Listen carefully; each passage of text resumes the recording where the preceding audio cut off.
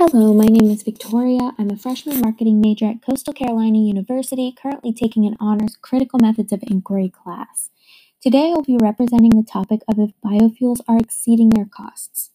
I'll be using information that I got from the 2009 article In Defense of Biofuels Done Right by Keith Klein to support the use of biofuels, and from the 2014 article The Impact of Biofuels on Global Food Security by Madison Ellis to counter the use of biofuels.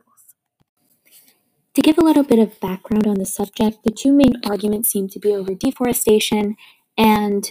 global food insecurity, and what exactly biofuels are contributing to both of those areas. Some people might make the argument that they're being overrepresented, or that biofuels are being overrepresented in the effects that we see on deforestation and global food insecurity, and some are making the claims that no, they really are contributing a lot to those areas and they need to be taken seriously. So those who are against the use of biofuels tend to make the arguments of supply and demand. So their main argument is that as the supply of corn goes down from our food supply,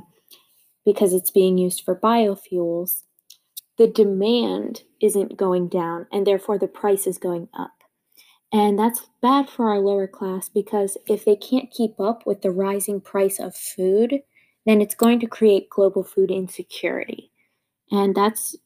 a problem, because obviously people need to eat. So another point that they make is that even if corn is not specifically being brought up in price because people are making enough corn for both biofuel and food consumption, they might be taking some of the land that they would have been using for other crops like soybeans, rice, wheat, and now they're using it to grow corn for biofuel, and that would rise the price of those food items.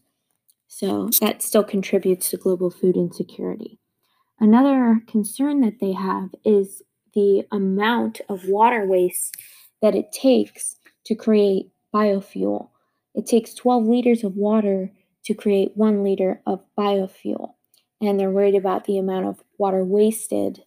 to create that, as well as energy wasted, because some studies show that the amount of energy that it takes to create biofuel actually exceeds the amount of energy that you get from the biofuel. They also worry that putting an emphasis on biofuel can rig the markets against more efficient alternatives that don't exceed their energy costs. An example of the lack of efficiency of biofuels is that if you took 20% of the US's corn production, it would only displace 1% of our fossil fuel use. So it's just not effective enough for some people to justify the economic and environmental costs of biofuel. In addition to an increased demand for corn, there's also an increased demand for land, and some worry that that could lead to deforestation, as well as something they've noticed called land grabbing, which is essentially where a larger, probably more wealthy nation goes into an area like Africa and then takes a plot of land to use for creating biofuels for their own nation, which that can hurt the economy and also the resources of that smaller nation, since now that large section of land is not able to be used. Those who are for the use of biofuel cite a study that suggests ethanol actually produces 25% more energy than it takes to make. They also discuss other methods of producing biofuel that they're currently researching, such as cheap alternatives to corn-based ethanol, like enzymes that would break down cellulose much faster and cheaper, or bacteria that could potentially turn sugar into hydrocarbons, which could be used to make gasoline, and also potentially integrating waste management, or doing a zero waste type thing where they take food waste that already exists and recycling it or reusing it as energy. This would help so that the price of food would not be driven up, nor would extra land have to be wasted producing biofuels. They also focus on other options that are currently available, like using tall grasses, trees, or other natural substances as biofuel sources besides corn, so that way it can alleviate some of the stress on our food supply. Those who are for the use of biofuels argue that the evidence of biofuels influencing the rise of food costs in 2008 was wrongly attributed to that.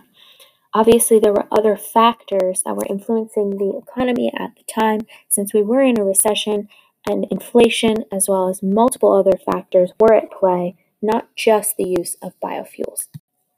They also claim that the influence of biofuels on deforestation was exaggerated, and that there are many complex causes to deforestation, including palm oil, which only 2% is actually used for biofuels.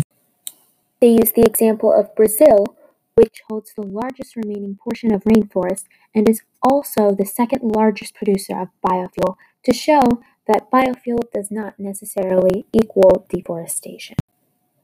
Overall, they feel that biofuel is worth the extra benefits to the environment, as well as the potential economic benefits of having more energy, since more energy production promotes more development in countries and also more food production through that greater development. Both sides agree that we should continue to look for more effective methods of biofuel so that eventually we can reduce our fossil fuels and our carbon footprint and hopefully help the environment so that we can have a healthy planet to live on. Hopefully in the future, we can have a fuel source that we all agree is good for the planet.